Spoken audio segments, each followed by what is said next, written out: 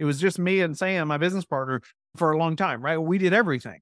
Right. And then as we've grown, we've had to decide, okay, what's our next key or most important hire, right? That's going to help us to continually be able to focus more on higher level tasks or strategy and things like that versus the day-to-day operations.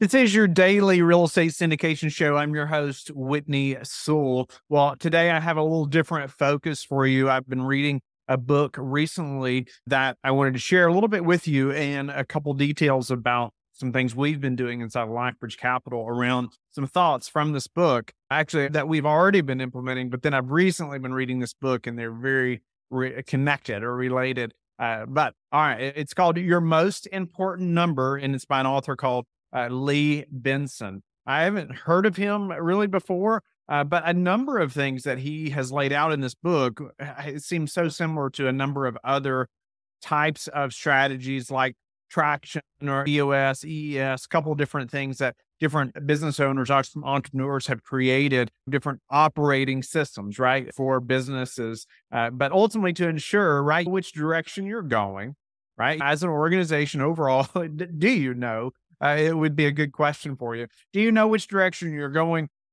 How are you measuring that, right? And then does everybody from the top down ultimately know which direction the organization is going and what role they play in that, right? And can it be measured from the top to the bottom as well, right? Can we measure from the top? Are we making progress? Are we not? But all the way down to the last person, can the tasks, the things that they're assigned, what the things they're performing at, can it be measured, right? And what are those things? And I found it personally to be quite difficult to lay those things out at times. And it's, it's something that's so important though, right? That people know what they're responsible for. And for you to really move the ball forward in a big way, you have to know what your people are responsible for. And ultimately they have to know what they're responsible for. And it's, like I said, it's not been an easy thing for me to lay out. And I'm going to talk about that a little bit, how we've tried to do that and how we're continually improving that or attempting to, or as we learn, right? All entrepreneurs. And as I learn from these books and different things, I'm trying to share those things with you, the listener, but also implement them, right, within LifeBridge. And one thing I just want to point out, which Lee Benson points out many times, I think it's right on, winning means keeping score, right? You think about any sports game or anything, right? There's a score, and it matters to every team member, right? And just think about a baseball field, right?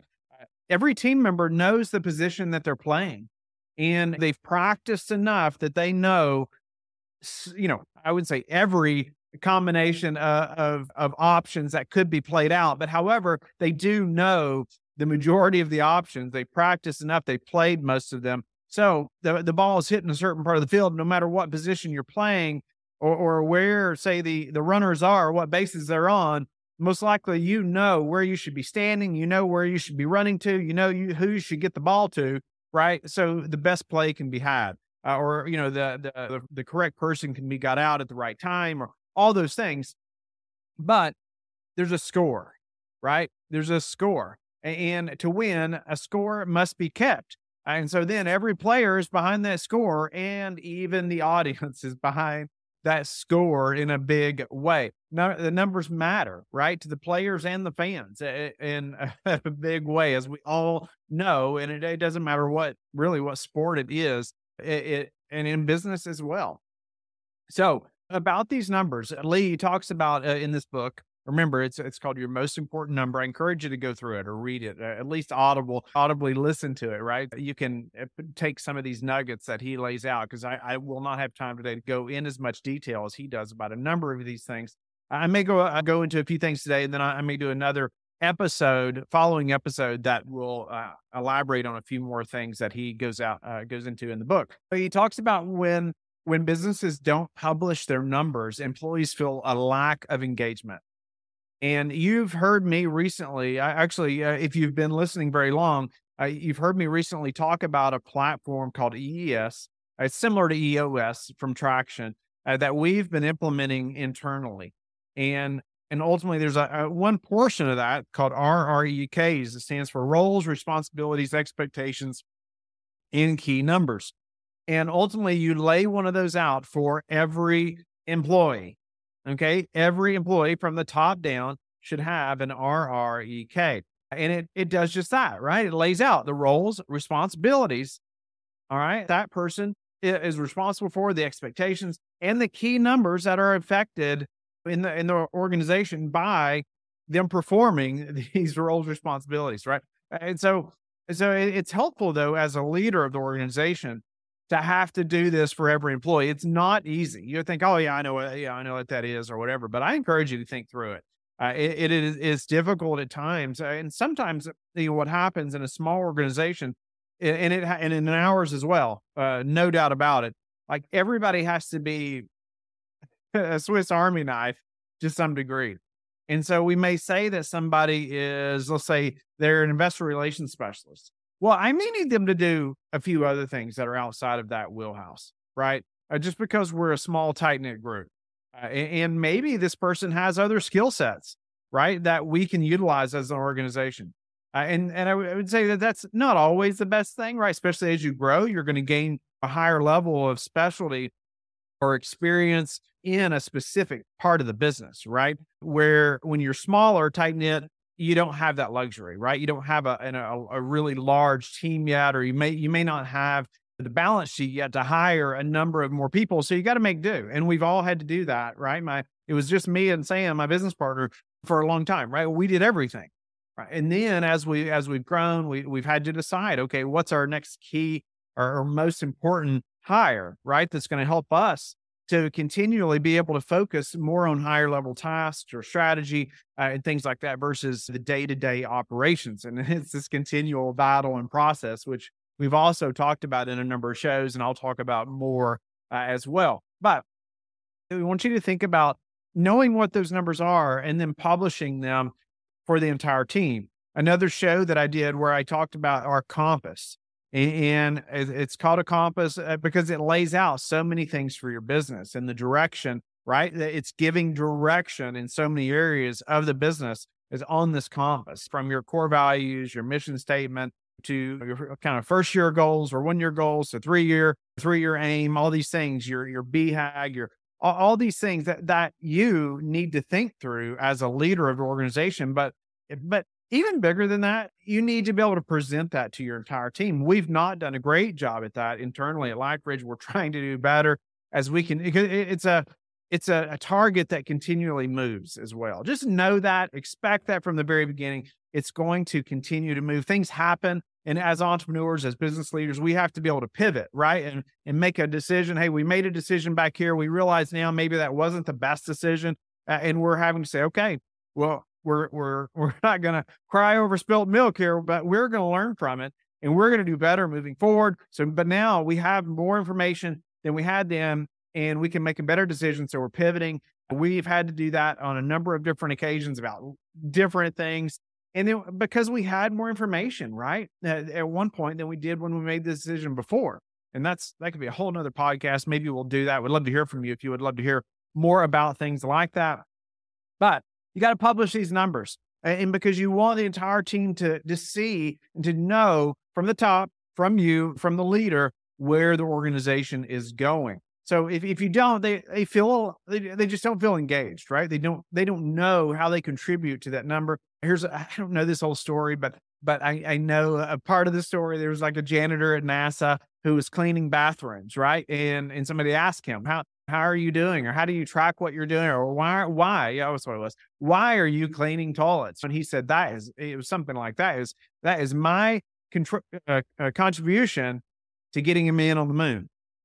Like that was his response. He knew that by doing this task, it connected to the overall mission that they had of getting a man on the moon, right? And that's what it's just a prime example of how everybody from the top to the bottom, they need to know how their tasks are directly connected to the overall mission.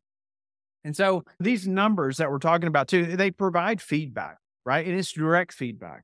And that's what I like about a number like this too, is that it provides direct feedback to that employee, to that individual, but also to the top, right? And it's hopefully, and it's hard to do this with some positions. It's been really difficult for me to figure this out for some specific positions, but hopefully it's not subjective, right? I don't want it to be based on my opinion every time on how this person is doing, right? Or scoring them in some way.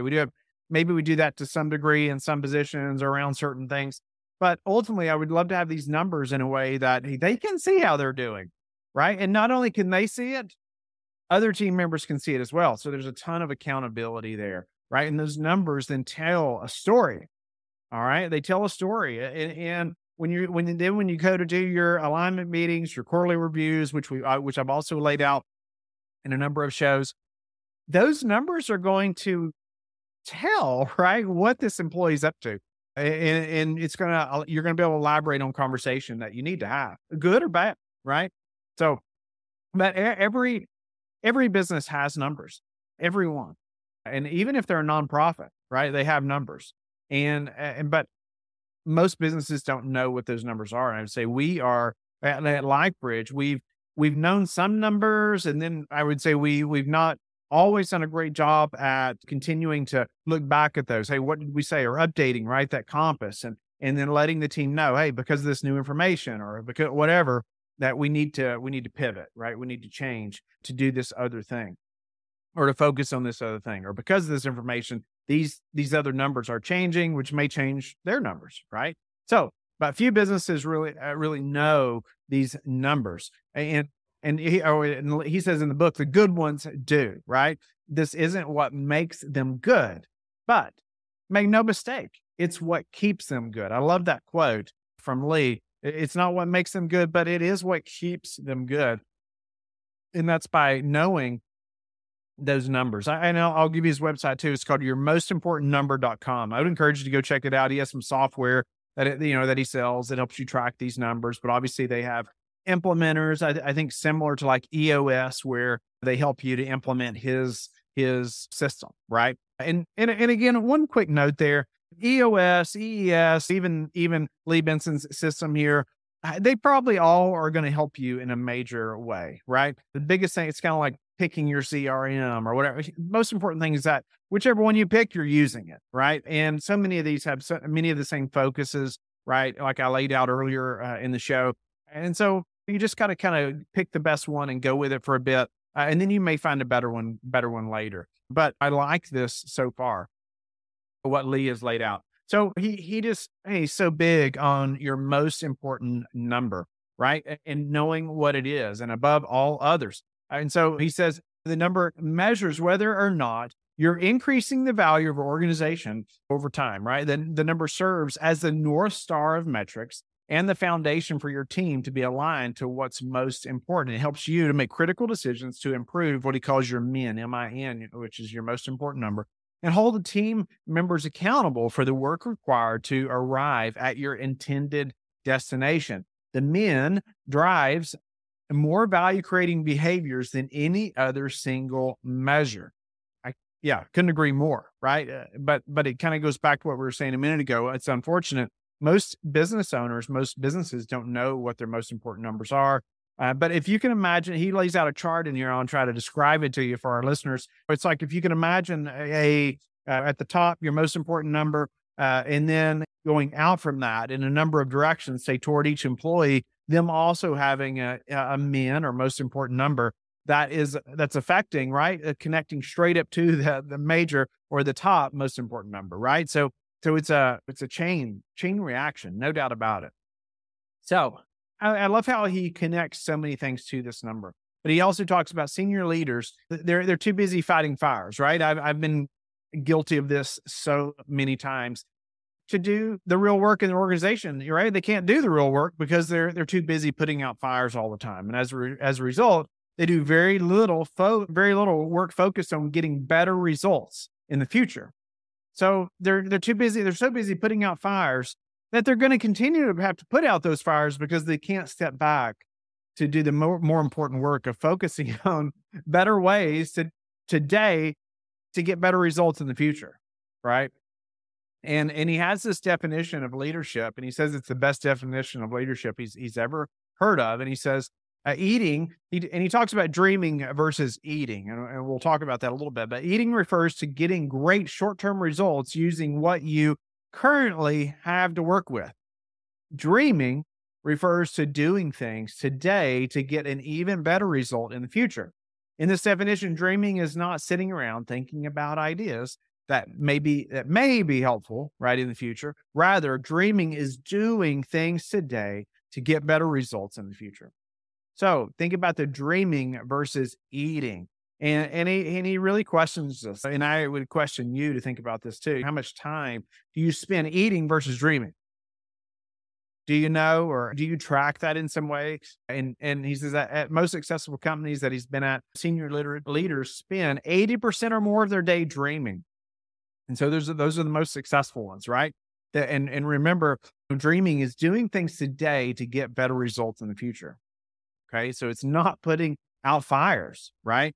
There will be days when emergencies come up. The leaders will shift focus to 100% eating. Of course, I have to do that all the time at LifeBridge. I may shift 100% for a period of time, but I've recently tried to change my schedule, my calendar in a big way so I can have more focused time on this dreaming, which is what he calls it, but ultimately looking from a high level and thinking at a high level for LifeBridge long term and improving things today, that gaining right results in the future.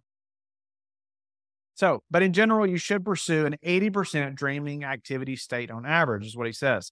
So I love that. Lee Benson points that out. In general, you should pursue an 80% dreaming activity. So meaning you're working on those things to get better results, you're right, in the future.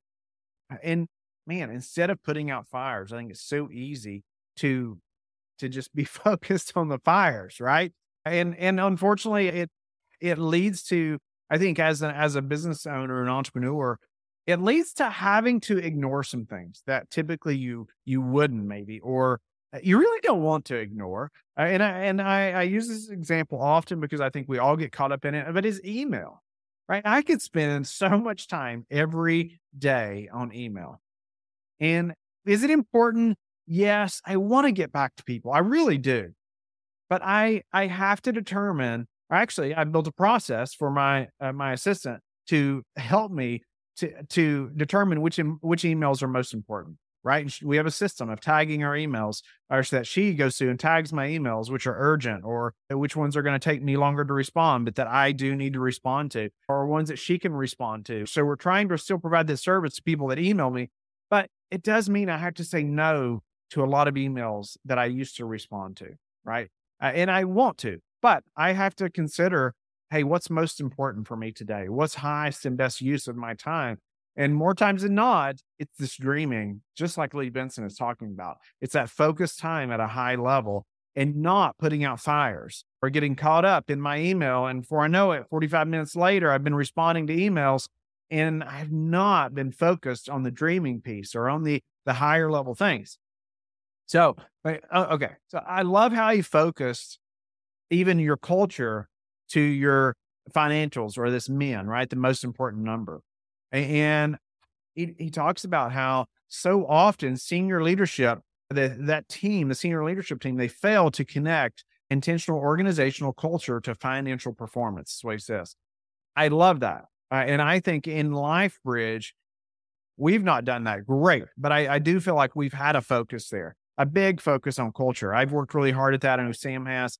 And every quarter, I did quarterly reviews last week or the week before. And everybody says, hey, I love our culture. We specifically talk about it, bring it up, right? And they have a document they complete ahead of time. I have questions on there. I want them to take time to fill this out before the meeting so we can have a very productive time together.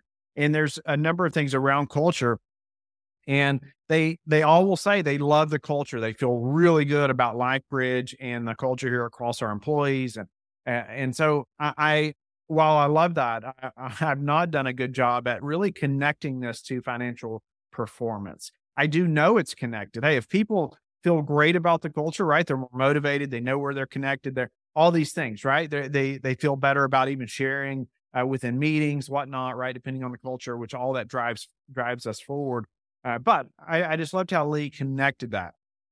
And he says, the goal of organizational culture, however, isn't reciting the mission when called upon, which I would say so many that would think that that's it. It is living an intentionally based culture to create more value for your organization, your team members, and ultimately for your customers, right? And in our business, it's for our investors. That is a major goal, right, of ours. And it's got to be part of the culture as well, that's what we're doing, right? And we know when we are bringing more value to our investors, then ultimately we're bringing more value to our team and all of every employee, right? And all the way down even to our foundation, right? That's helping families adopt children, which you just heard some shows about or talking about the foundation and what we're doing there to help families adopt children. And so, that's all part of our culture, right? And that's greatly affected by our financial performance and vice versa. So a highly effective outcome achieving process should take a life of its own without enormous efforts by the senior team to keep it going. Your teams should be building their own momentum when it comes to getting better results, not waiting for you to keep them motivated. So I like this quote as well, and where he lays out that, hey, they should be able to be motivated, but if they don't know what their numbers are, they're not going to be motivated, right? They don't know the real direction, right? That the whole company's going in, much less them personally within an organization. It goes back to that janitor, right? He knew that by doing this, he is helping get a man on the moon. He knew their overall mission, and he knew that what he did every day was connected to that. And that's what we need to do within our organizations. And he starts going into knowing or know what is expected 100% of the time, right? Helping your people do that. And that's what we try to do through the RREKs, which I briefly talked about earlier. And I've done other shows on that in the past. Would encourage you to go back and listen to those where I elaborate on that specific thing in one show quite a bit, and how we've implemented that. I would say, yeah, it's a major learning process from the top to the bottom to implement something like that. When it's just you and your business partner or whoever in the very beginning, well, you're just kind of doing everything. But I would say there's a lot less dreaming there, right? You're mostly putting fires out. You do have to think about a number of things at a strategic level, but more times than not, it's firefighting right early on. And then as you grow, you hire more people that are specialists, right? And they do things, or they should, right? And we've done shows on hiring process, all that stuff. But you should be hiring people that can do these things better than you can, right? You're bringing somebody in, say, where I was taking all the investor calls for a long time, for years, then I bring somebody in that should be able to do that better than I can, right? And so they're taking a number of calls, most of that off my plate, so then I can spend, hopefully, more time on the strategic direction, right, of LifeBridge and thinking bigger scale. I'm doing that dreaming like we talked about. And so that's getting better results for the future, right, for LifeBridge. And so hopefully I'm not just filling that time then where I would have been taking those investor calls. I'm not just filling that time with email, right, or something else like that, or other fires that I think are requiring me to have to put out, which more times than not, they are not. So I encourage you to know and help your entire team to know what's expected of them 100% of the time.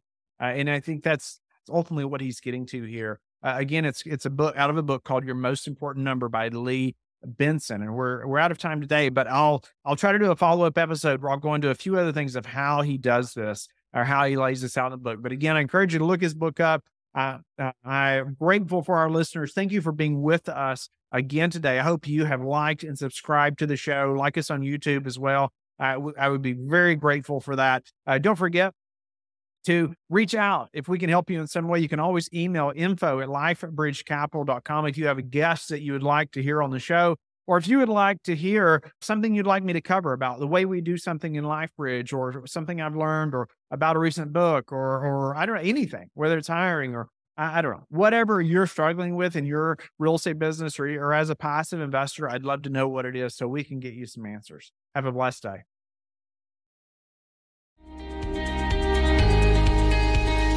Thank you for being with us again today. I hope that you have learned a lot from the show. Don't forget to like and subscribe. I hope you're telling your friends about the Real Estate Syndication Show and how they can also build wealth in real estate. You can also go to lifebridgecapital.com and start investing today.